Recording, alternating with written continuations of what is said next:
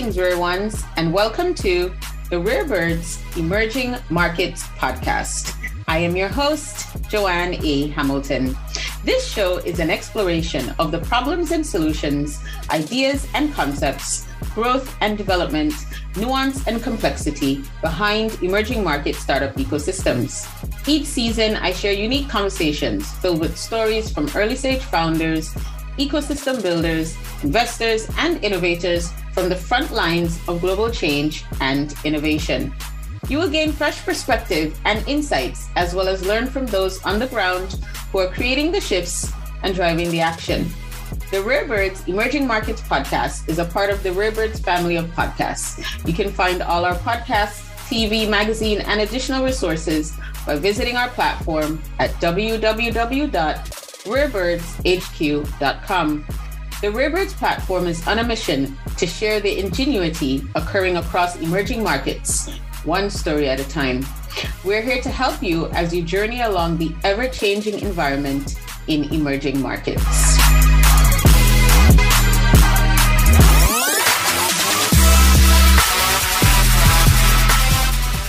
We're not in the Rwanda kind of where, everything has ended and, you're moving to places. Somalia is still in a transition from a failed state to a proper government.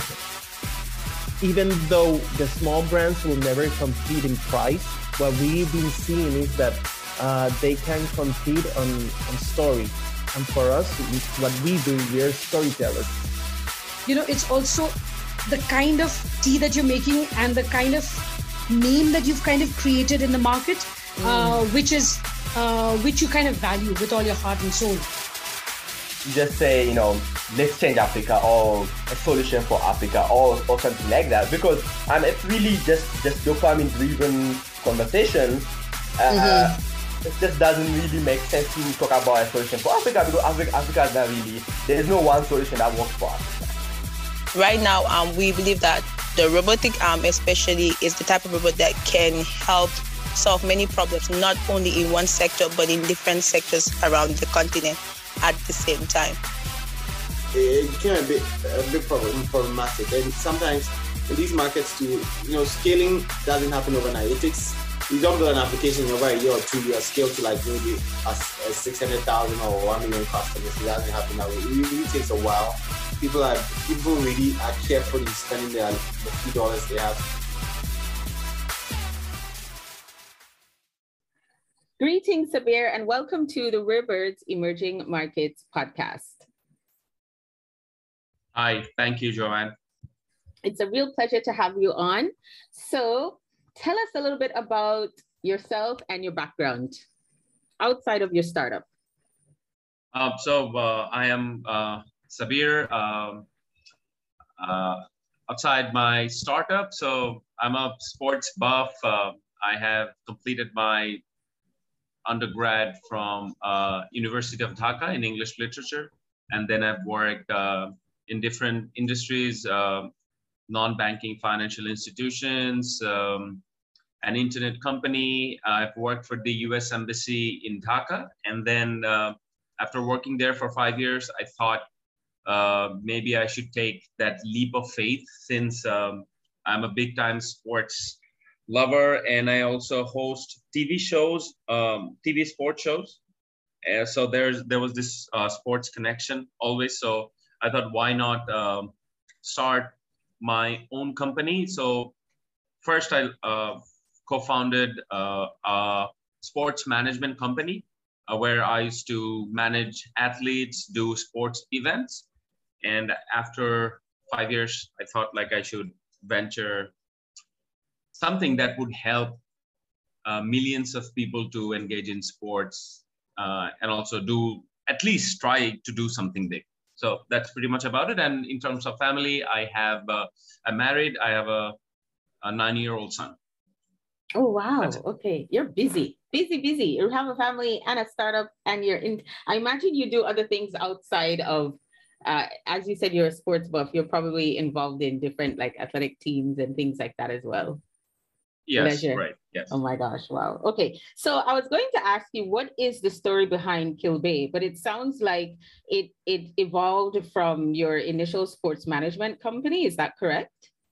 Yes, so it did. So while I was doing, so my initial sports management company was B2B, but as I've said before, when I left my highly paid US Embassy job, I always wanted to do something that was scalable. And back then I had no idea about how a startup works, about the ecosystem and all. Even after like 5 years, I didn't know that what I really wanted to do, because that's why I've left my last company, because I had no idea what I knew what kind of work I wanted to do, but I didn't know the avenues and the channels how to pursue my dream. And so then Kilbay started as a YouTube channel where I used to post sports tutorials of different sports. And then people started asking, hey, where can I find information about sports academies? How can I talk to the mentor and stuff like that? So I thought, this can be a full-grown business. And then without knowing much about how a startup runs and stuff, I just jumped into it. And I would be very honest that it hasn't been easy, but the learning has been invaluable. And I think like it's part of the journey. Like it exposes you about your weaknesses and lets you know what you need to be equipped with and what are the skill sets you need to improve. So that's fine. I think like it's been rewarding despite all these struggles. Yes, that's what everybody says. That's what everybody says. Okay, so what exactly is the problem that your startup is solving? So in Bangladesh, especially in the urban areas, there aren't much spaces to play or do physical activities. And outside of the capital, in the villages, like there are spaces, but they don't have access to proper coaching or information.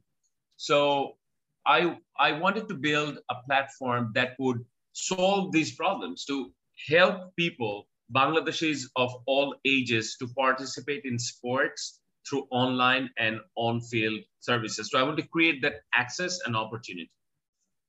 Right. And can you give us an overview of what the sporting industry is like right now in Bangladesh? Is it really, I mean, I'm from the Caribbean, so I know cricket is big in Bangladesh, right? Right. But Yes. I mean, outside of that, like what is this general sporting industry like in Bangladesh? So as you've said, cricket is by far the #1 sport. It's massive. So the whole sports industry is evolving around sports. Before football, aka soccer, used to be big back in the 90s.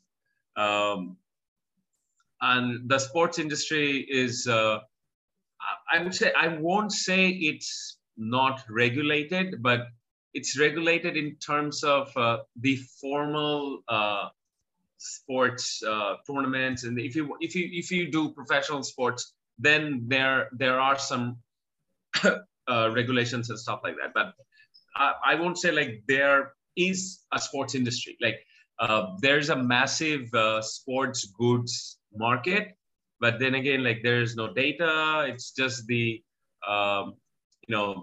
shop owners, and like there are markets for sports goods. They're selling products. So it's still not structured. But I hope like as companies like Kilbay, and there are a few others like who make it big, like we would see a lot of growth potential there. Right. And you mentioned your YouTube channel before. I was actually on your YouTube channel. You have about 30-something thousand followers and lots of really cool videos. Yes. Yeah. I think that's also Joanne, like the videos are in Bangla because language is a barrier. And because like you can find videos from like, if you know the cricketers, like from Brian Lara, Virat Kohli, Sachin, but then again, it's not easy for everyone to understand. Right. And also you can't interact with the mentor. But here in my platform, you can not only watch the videos in your language, but at the same time, you can interact, show your game to the mentors, get evaluated. So it's pretty cool. I think like Kelpe Bangladesh is amazing.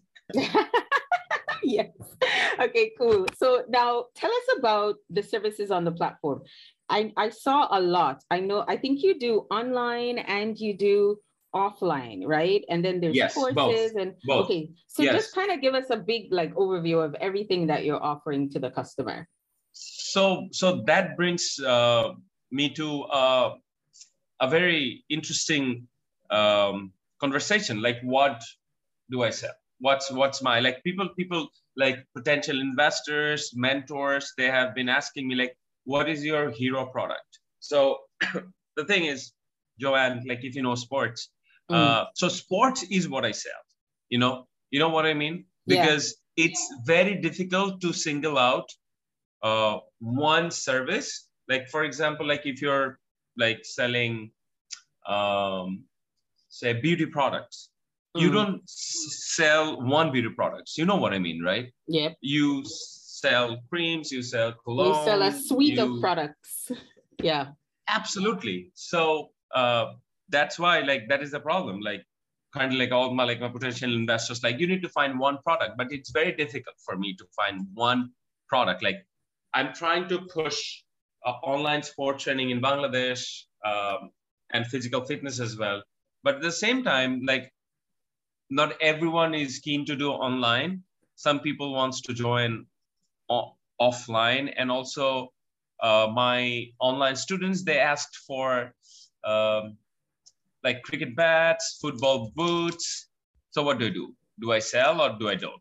So I thought, okay, so it's very difficult. Maybe down the road, one of the services would be cash cows, or maybe one of the services would not be that profitable. But at this point, I actually sell sports. So it's a one-stop sports solution platform. Right. And I guess it sounds like you're just responding to the customer's needs, right? Right. Absolutely. Yeah. Absolutely. Okay. So you do the online classes and you also do offline classes. Now I saw that you, I think it was like coaches and institutions. So can you expand a little bit more on that? What exactly? So first of all, the coaching academies I have on my platform is because there is no platform where you can actually find information about sports academies or gyms here in Bangladesh. So, and then I realized that probably some of them would be needing students. So like still very early days, I have some academies partnered with me. So it's right now I'm trying to build a marketplace, sort of an aggregator where mentors and academies will get featured, and students would land on my website and register, and I'll get commission. So. Right. Do you have are you seeking to sort of focus on a particular group, like whether that be schools or institutions or universities, or are you just keeping it broad? You want to sort of access sports to everybody who's willing to engage in sports? So actually it's pretty broad. So anyone and everyone. But of course, my primary and target group are young people who actually play. But then again, like an 8-year-old doesn't take their own decision.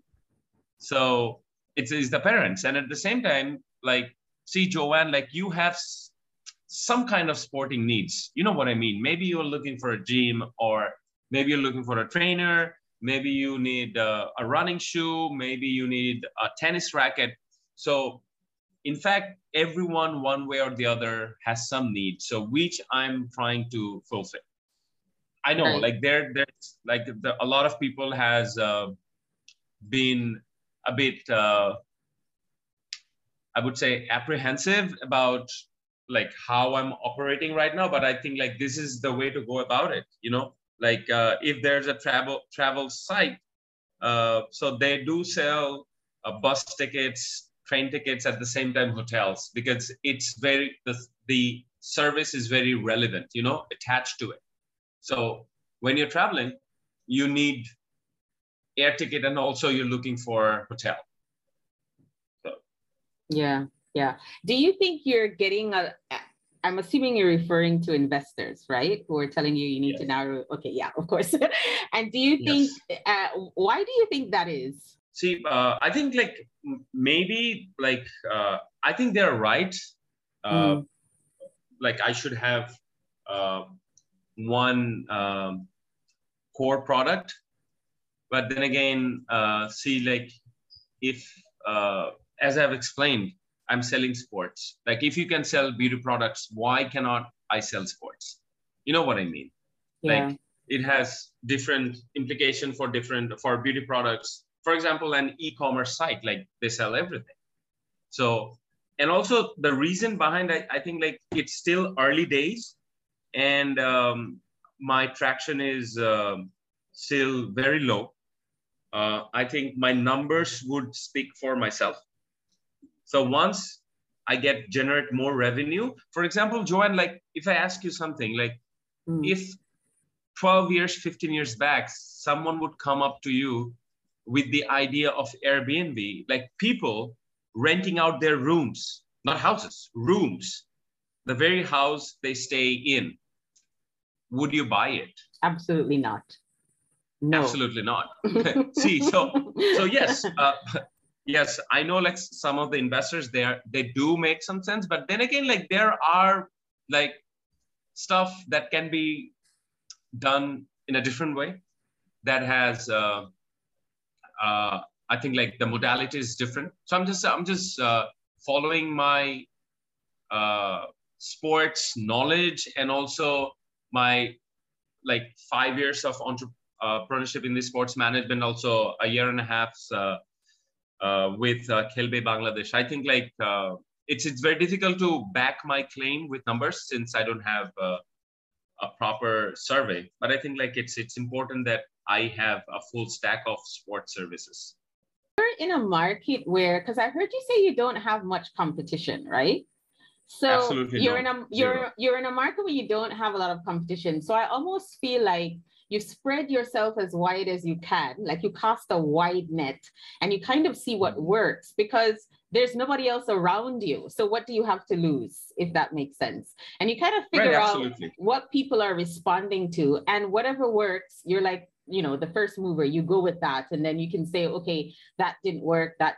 And then you kind of narrow it down. But then also you did say that in Bangladesh, you know, it's not, the sporting industry is not very well developed. So you don't have data, and you don't have a lot of information. So what would focusing on one core product actually do for you in a market like that? It's not the US, right? It's not the UK. You understand what I mean? No. It's so different. So that's what I'm thinking in my mind. One line pitch is very simple. Like currently Bangladesh has no sports platform. Like right. You have a ride sharing, you have multiple ride sharing apps. You have great e-commerce websites. You have apps to rent vehicles and whatnot. Nothing in the sports industry. So like this is clearly like I'm sure like there might be a lot of discussion and disagreements about my business model, but I think here in Bangladesh, people mostly invest in seed stage. So in like in pre-seed or idea stage. So not many local investors are interested. So I think that once I have traction, like this whole conversation would be very different.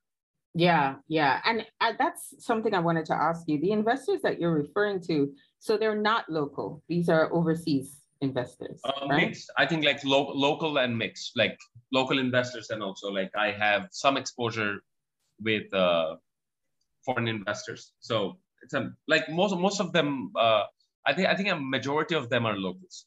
Okay, okay, that's good. That's actually really good. So there are local people investing in the local startup scene. It's not like you're completely reliant on outside investors. No, but then again, the big tickets are always from outside. Of course, yeah, yeah, yeah. So how do you acquire your customers? Is it obviously you have a reputation, you already have experience in the field, so you were able to get those initial customers. Is it just repeat? Is it referrals? Do you do a lot of marketing? How do you bring people in? So right now it's digital marketing that I'm focusing on. And also digital space is getting expensive by the day. So now I think like for next 6 months, since COVID, I hope, touch wood, is finally going away. We hope. Yes, I hope there's no new variant. But the thing is that where like I got badly affected is because of COVID, multiple lockdowns, the schools were closed. So the schools are opening from today. Okay. So actually today. Yes, wow. Today. Okay. So it's been closed almost for 2 years, 1 year and 11 months. So the kids have been online for that entire time? So they have been like, yes, online. Wow. Interesting. So you can imagine. And also a lot of people actually suggested, because people are indoors, then people should do more online and sports.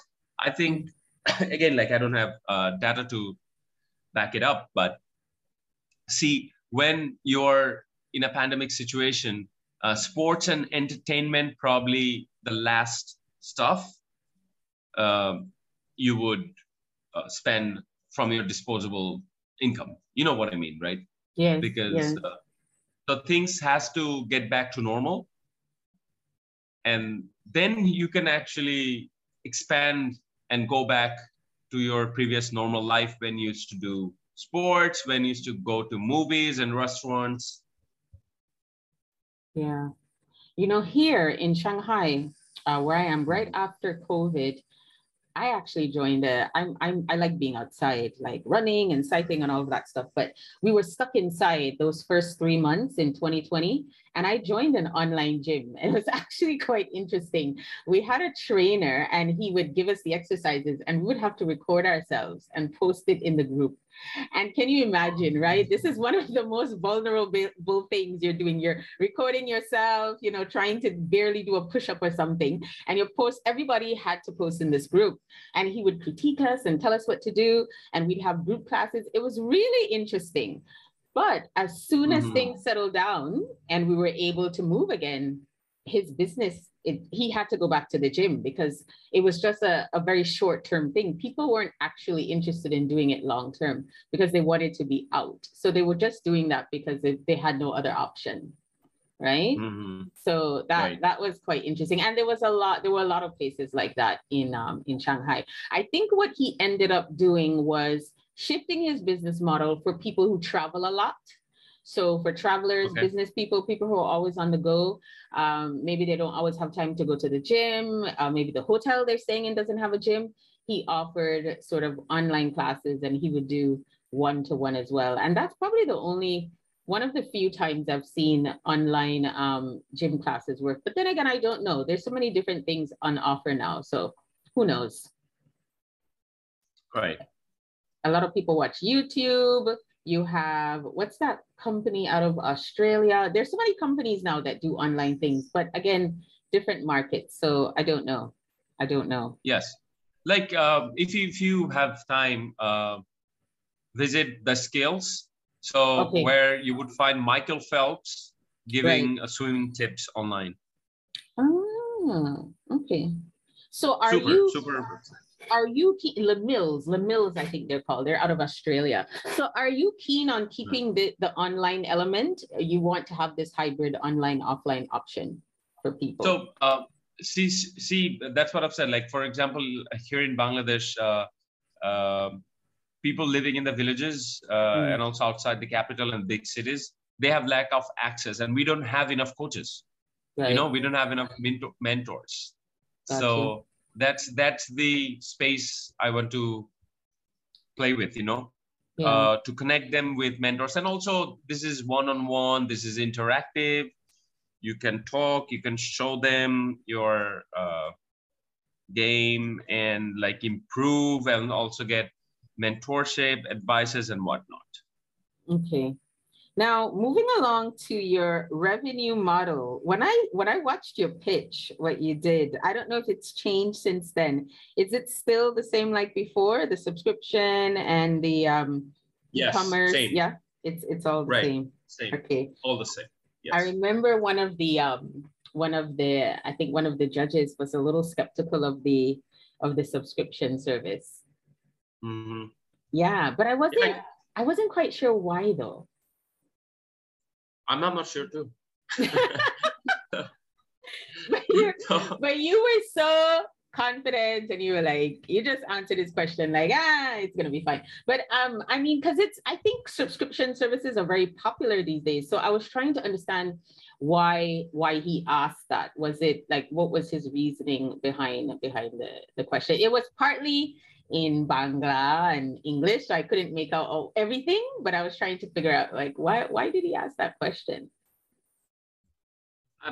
That's what I'm trying to figure out, you know, Joanne. That's what I'm saying. Like, it's all about like I don't take it too personally because it's all about your revenues and the numbers you present.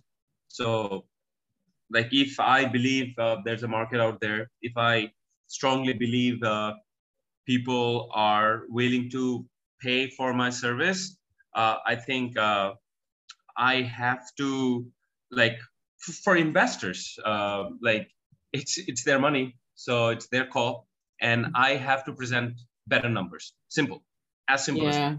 Yeah. So I'm not being personal here. You know, when investors tell me, oh, this might not work, like the numbers they present is not very encouraging. Right. So, right. I guess I was trying to think of it more from maybe he's seen it done before and it didn't work, or like just from that perspective, what outside of the numbers, like why was he so skeptical? Like, because I think he said he doesn't think people would pay a subscription service, but I mean, that's what a gym is. When you go to a gym, you're paying a monthly membership to go to a gym. It's the same thing. So I don't know why, and like everyone is entitled to their ideas. Definitely. But I think. See, this is where I always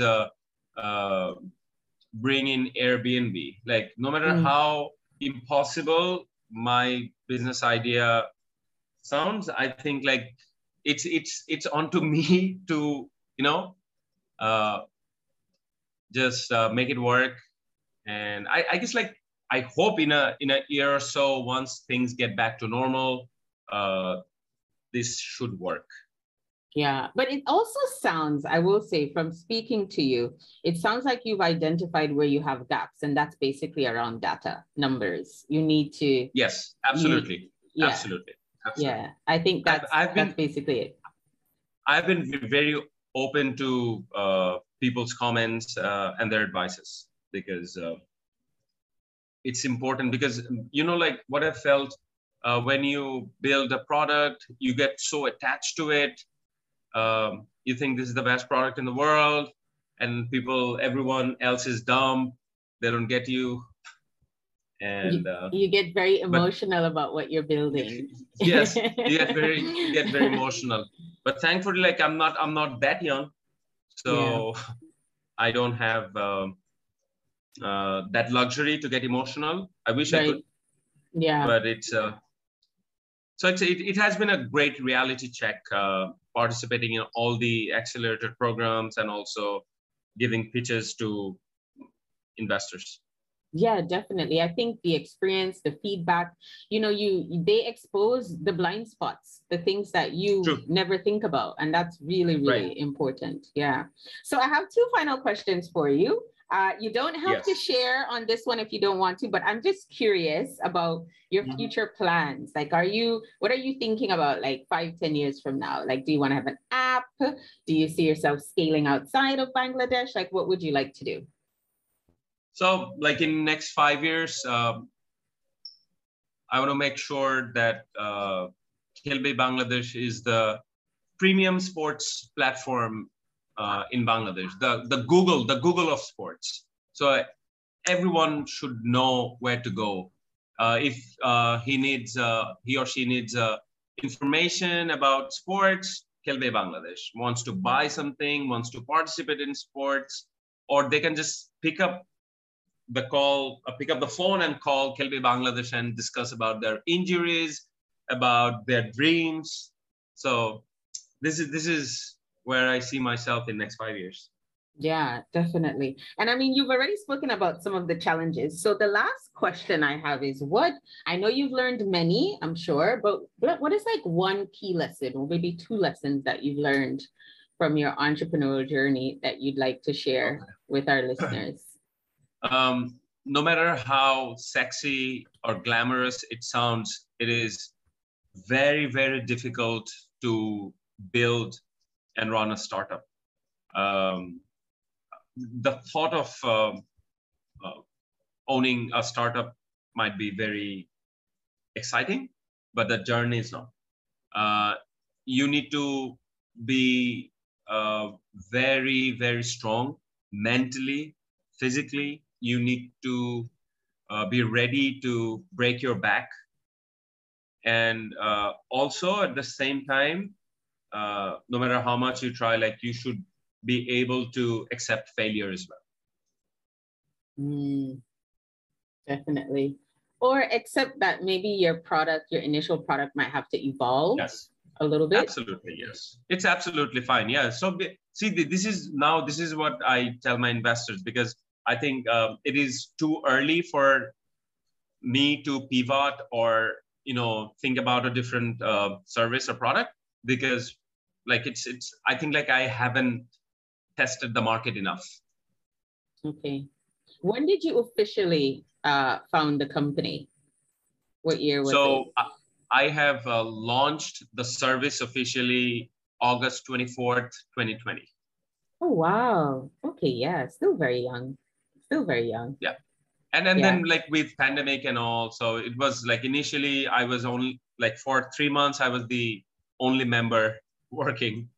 So you can tell, like it's not been easy. And I think the pandemic, if you remove the pandemic time, you've probably only been operating for like a year, because it's so hard to build a business in a global pandemic. Right. It is very difficult. I can imagine. Brilliant. Thank you so much for your time and for sharing your journey with us. It was really interesting to speak with you. I think you're only maybe the second or the third founder I've had on the podcast that's operating in the sports industry. I wonder why that is. Is it that it's too challenging, or maybe I need to do a better job at finding more people in this industry? And also like Joanne, just to add, like I have applied in many global accelerator programs. Mm-hmm. And when you go through the categories, sports is not there. So that's very interesting. Like I haven't found a single accelerator program where their sports is a category. It's not there. Really? I think is there one in the UK, a popular one somewhere in London? I didn't know that. Okay. So generally sports it's just not, it's not I guess a big startup kind of area. Yet. That's interesting, because sports globally, who's not into sports, right? It's such a $1 billion industry. I'm quite surprised to hear that. India has some amazing sports startups. Like they're doing really great. Yeah. Okay. All right. Well, that's good to know. Okay. Well, thank you so much for your time. And folks, until next time, bye for now. Thank you. Thank you, Joanne. Thanks for having me.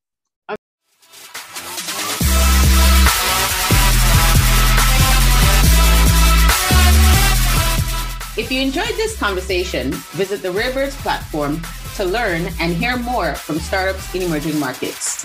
Download our podcast episodes by visiting the website at www.rarebirdshq.com or via iTunes, Spotify, Google, Anchor, and wherever you listen to podcasts. Join our growing global community of Rare Ones by subscribing to our newsletter on our website and visit our shop to purchase some rare gear for yourself or as a gift for your friends. Thanks again for listening in, and until next time, Rare Ones, bye for now.